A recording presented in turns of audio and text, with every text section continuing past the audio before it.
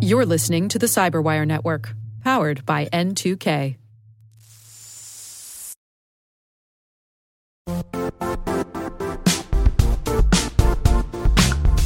Don't struggle to align your organization's cybersecurity with business risk.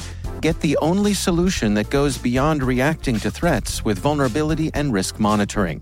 You need the next evolution of MDR, and only Critical Start delivers it. Critical Start doesn't just monitor and respond to threats. They put you in control by detecting suspicious activities, quickly responding to contain threats, and identifying your most critical assets and protecting them against vulnerabilities and exposures. With continuous visibility, expert guidance, and measurable risk reduction, Critical Start has redefined what it means to manage cyber risk. Demonstrate provable security maturity to your leadership while positioning your program to achieve the greatest risk reduction per dollar spent. Stop fearing risk and start managing it with Critical Start. Visit criticalstart.com and request a demo today. That's criticalstart.com.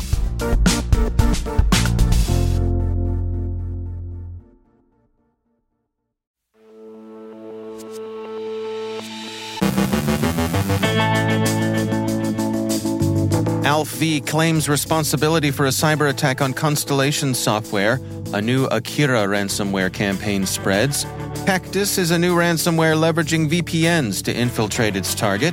Many organizations are still vulnerable to the Go Anywhere MFT vulnerability. Russian hacktivists interfere with the French Senate's website. Keith Malarski from EY details their State of the Hack report. Emily Austin from Census discusses the state of the internet. And ransomware gangs target local governments in Texas and California.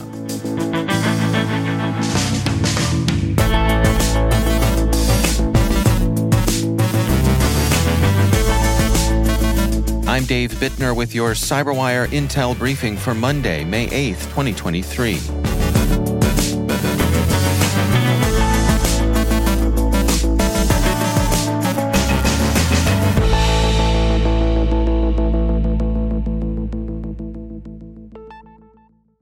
Canadian software provider Constellation Software disclosed last week what they're calling a cybersecurity incident impacting the company's IT infrastructure. IT World Canada writes that a disclosure from Constellation shared that some IT systems within the company were breached and that there were also leaks of some personal data. The company said the incident was limited to a small number of systems related to internal financial reporting and related data storage by the operating groups and businesses of Constellation. A limited amount of personal information of individuals was impacted by the incident.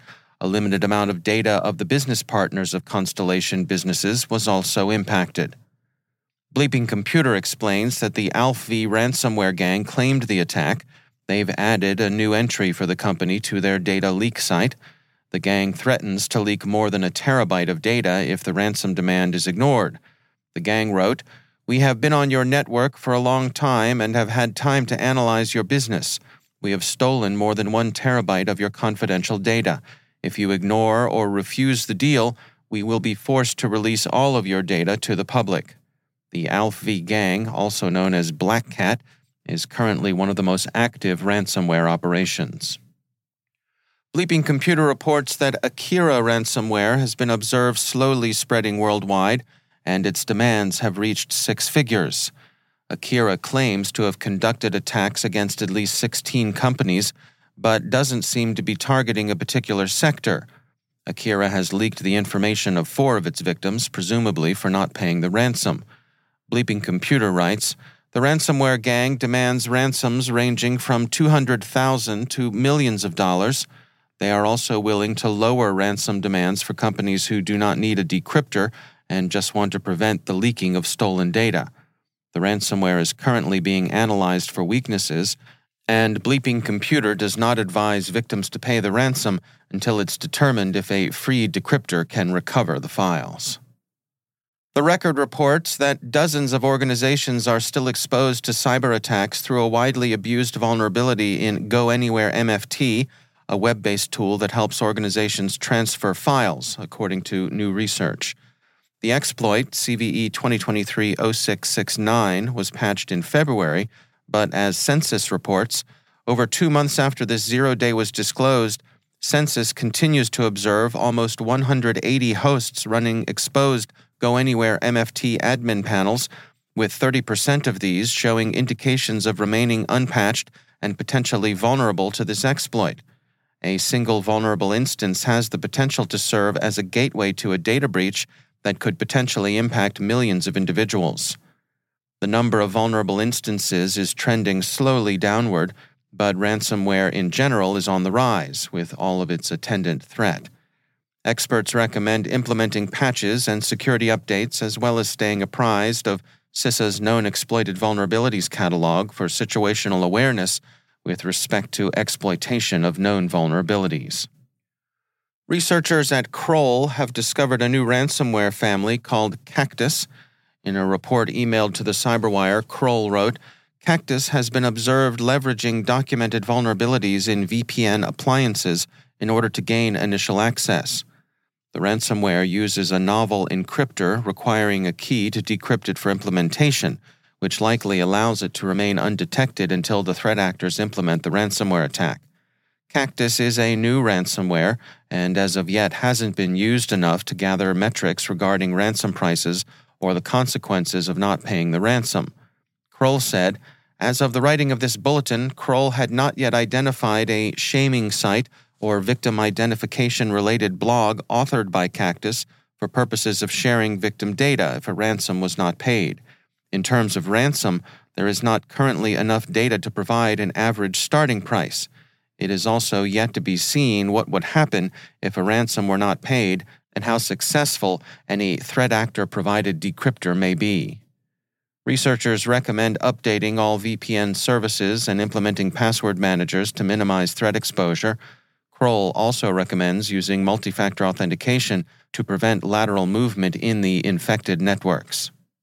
The No Name Group, which has been heard from intermittently during Russia's war, took to Telegram to claim credit for a distributed denial-of-service attack on Friday, Security Week reports.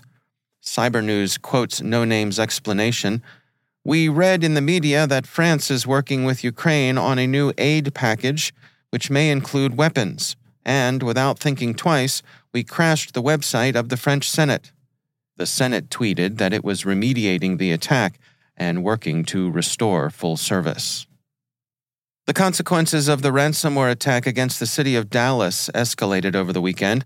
The disruption the incident caused to emergency systems interfered with the response to the mass shooting that occurred there over the weekend.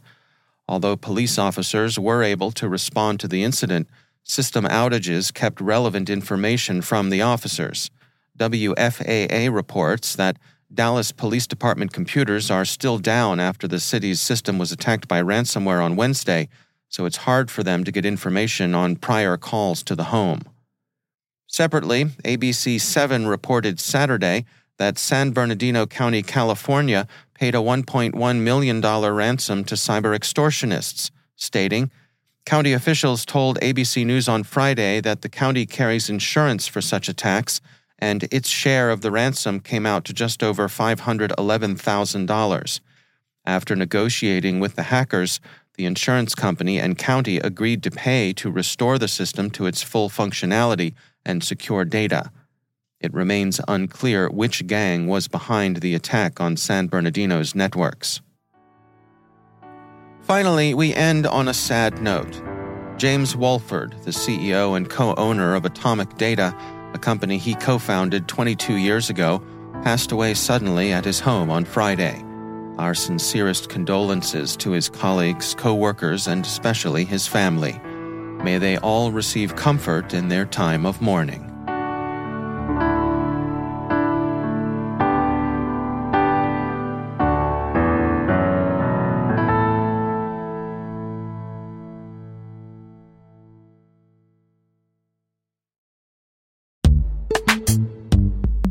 Every day, your IAM tech debt grows. Your multi-generational services struggle to work together.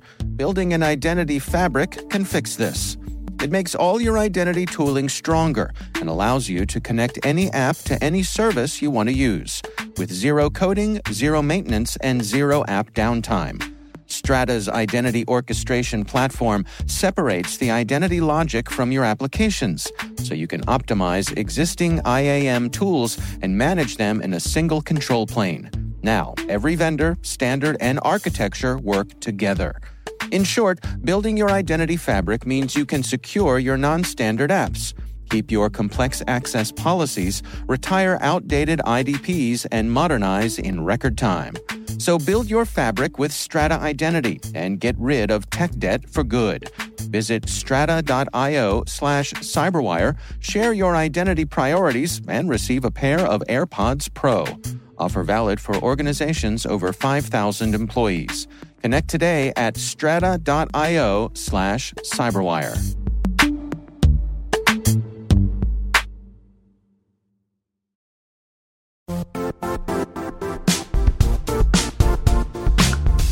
The IT world used to be simpler. You only had to secure and manage environments that you controlled. Then came new technologies and new ways to work. Now, employees, apps, and networks are everywhere. This means poor visibility, security gaps, and added risk. That's why Cloudflare created the first-ever connectivity cloud. Visit cloudflare.com to protect your business everywhere you do business.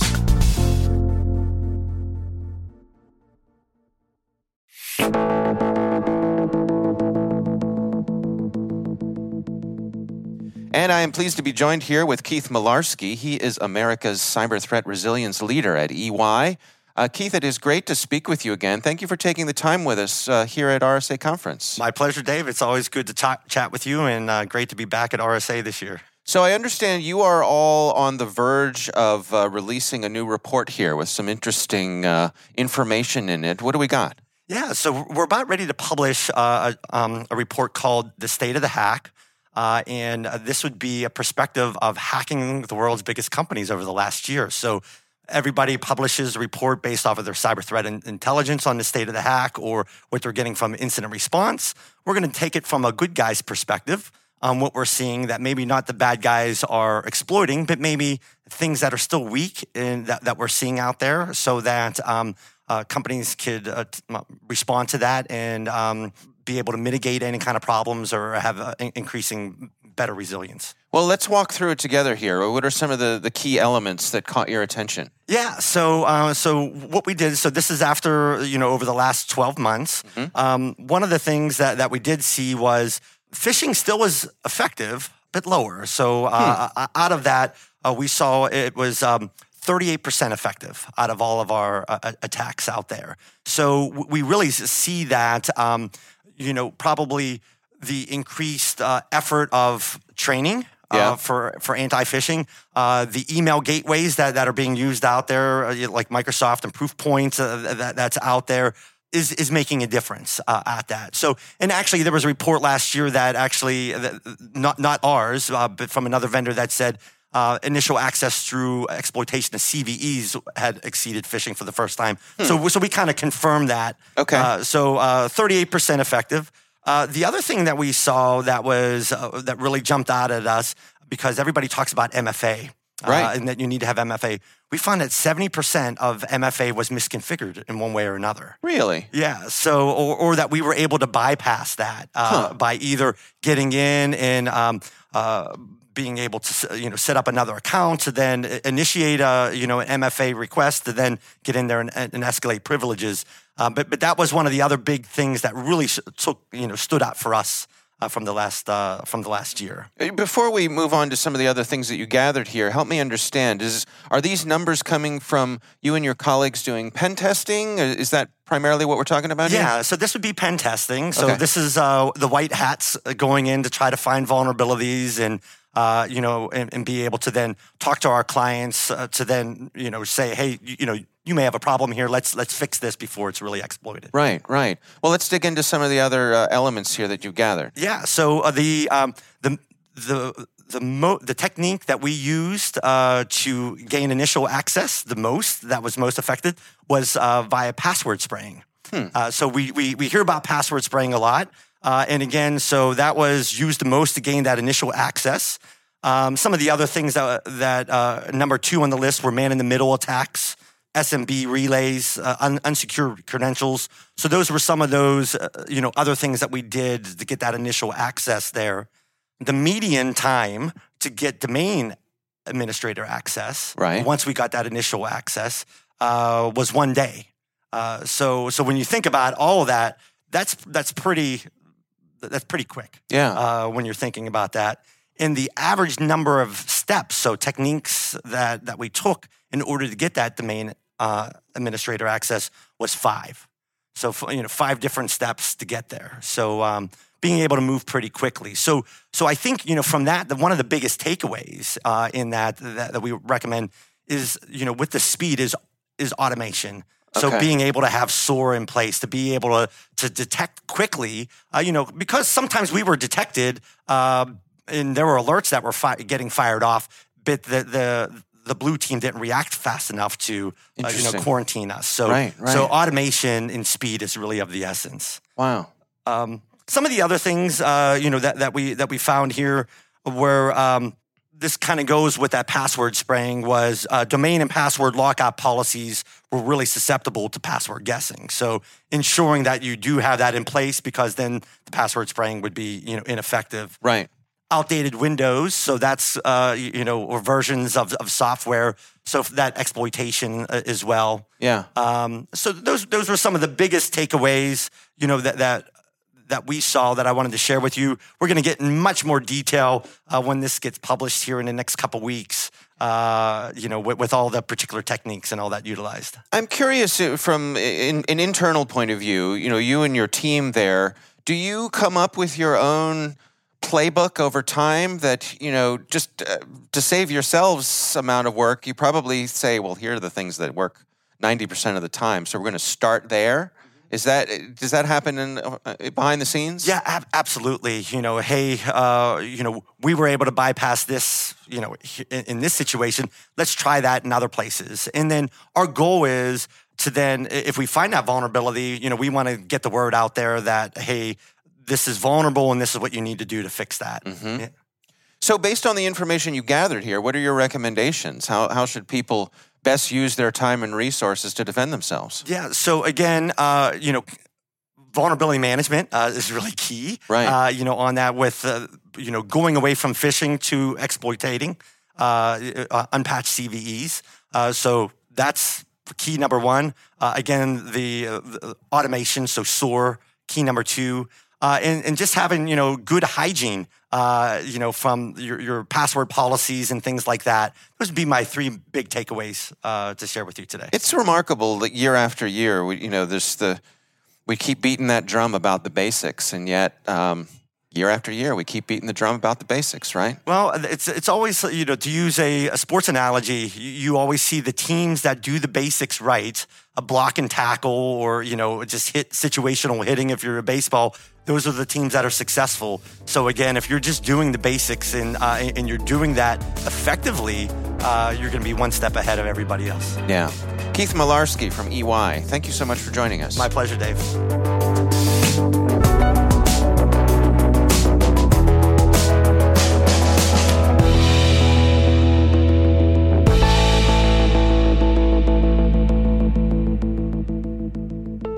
Emily Austin is Senior Security Researcher at Census.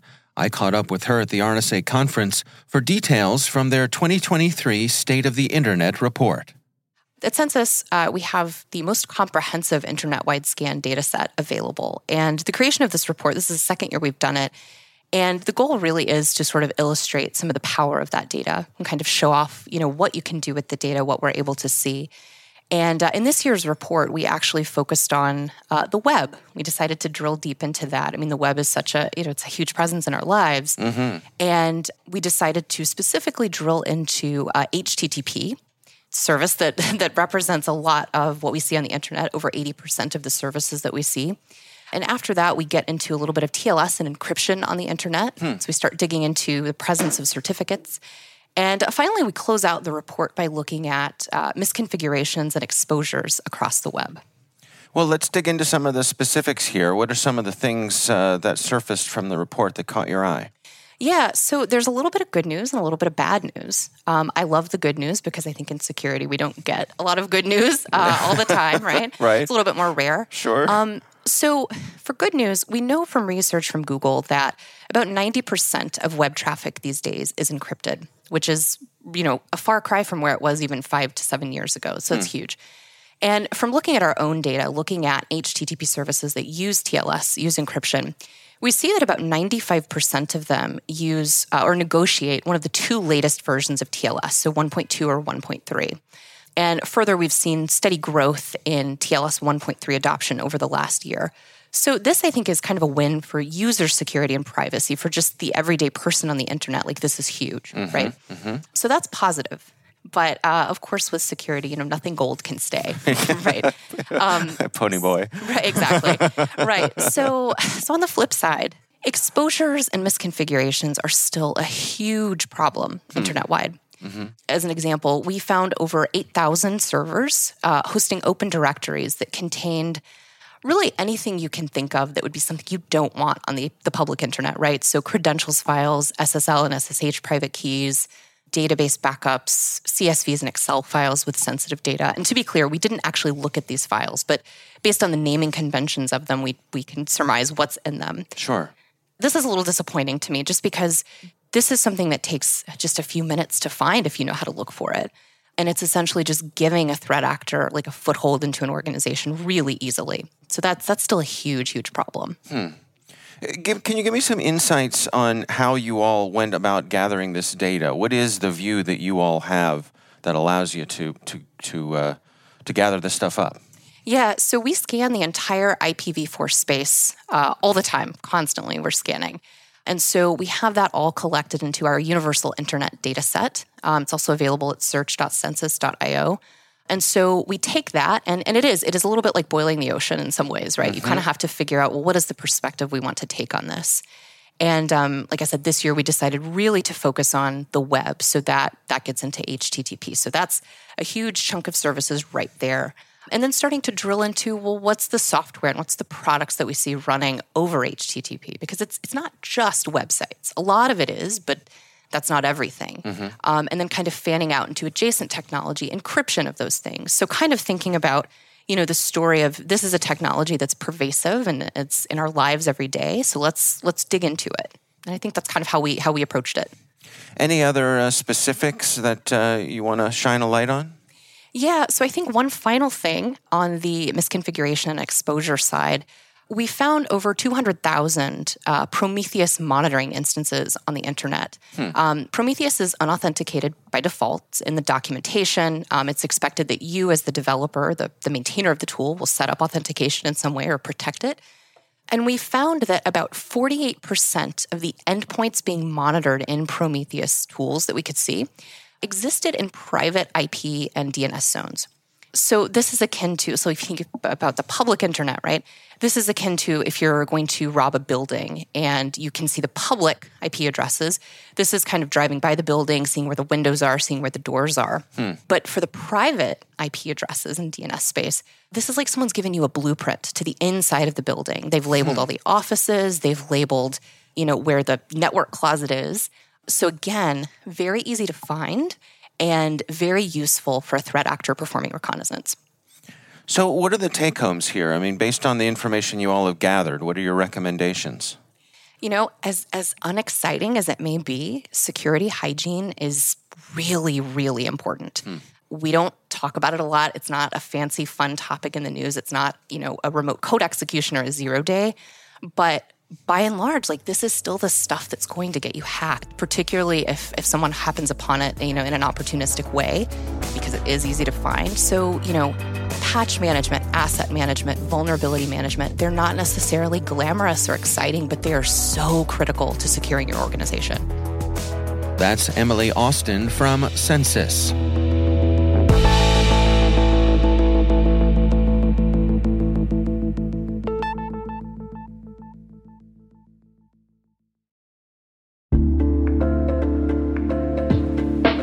Are lengthy security reviews pulling attention away from your security program? With the largest network of trust centers, Vanta can help you streamline security reviews to win customer trust, save time, and close deals fast. Proactively demonstrate security by showcasing key resources like your SOC 2 or ISO 27001 and provide real-time evidence for passing controls. And when a security questionnaire is required, Vanta takes the first pass for you. Visit vanta.com/cyber to take a self-serve tour. That's vanta.com/cyber.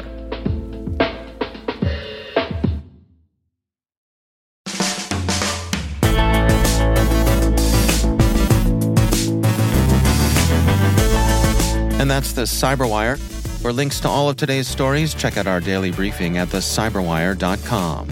Don't forget to check out the Grumpy Old Geeks podcast, where I contribute to a regular segment called Security. I join Jason and Brian on their show for a lively discussion of the latest security news every week. You can find Grumpy Old Geeks where all the fine podcasts are listed. We'd love to know what you think of this podcast. You can email us at cyberwire@n2k.com. Your feedback helps us ensure we're delivering the information and insights that help keep you a step ahead in the rapidly changing world of cybersecurity. We're privileged that N2K and podcasts like the Cyberwire are part of the daily intelligence routine of many of the most influential leaders and operators in the public and private sector, as well as the critical security teams supporting the Fortune 500 and many of the world's preeminent intelligence and law enforcement agencies. N2K Strategic Workforce Intelligence optimizes the value of your biggest investment, your people. We make you smarter about your team while making your team smarter. Learn more at n2k.com.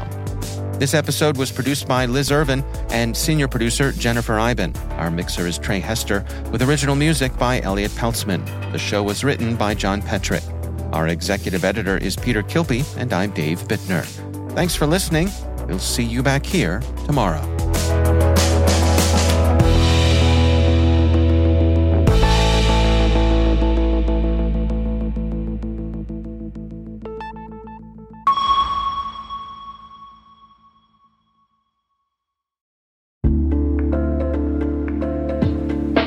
Hi, everybody. It's Maria Varmazes here, your host over at T-Minus Space Daily, and sometimes a guest on Hacking Humans, too.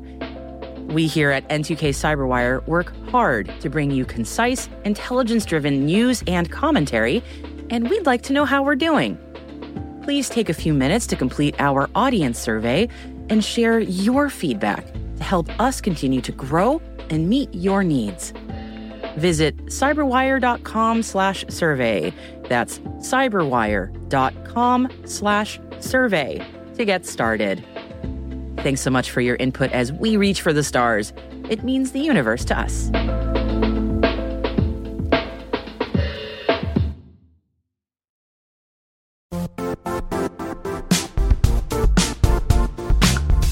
And now, a word from our sponsor, Zscaler, the leader in cloud security. Cyber attackers are using AI in creative ways to compromise users and breach organizations. In a security landscape where you must fight AI with AI, the best AI protection comes from having the best data. Zscaler has extended its zero-trust architecture with powerful AI engines that are trained and tuned by 500 trillion daily signals. Learn more about Zscaler Zero Trust Plus AI to prevent ransomware and AI attacks. Experience your world secured. Visit zscaler.com/zerotrustai.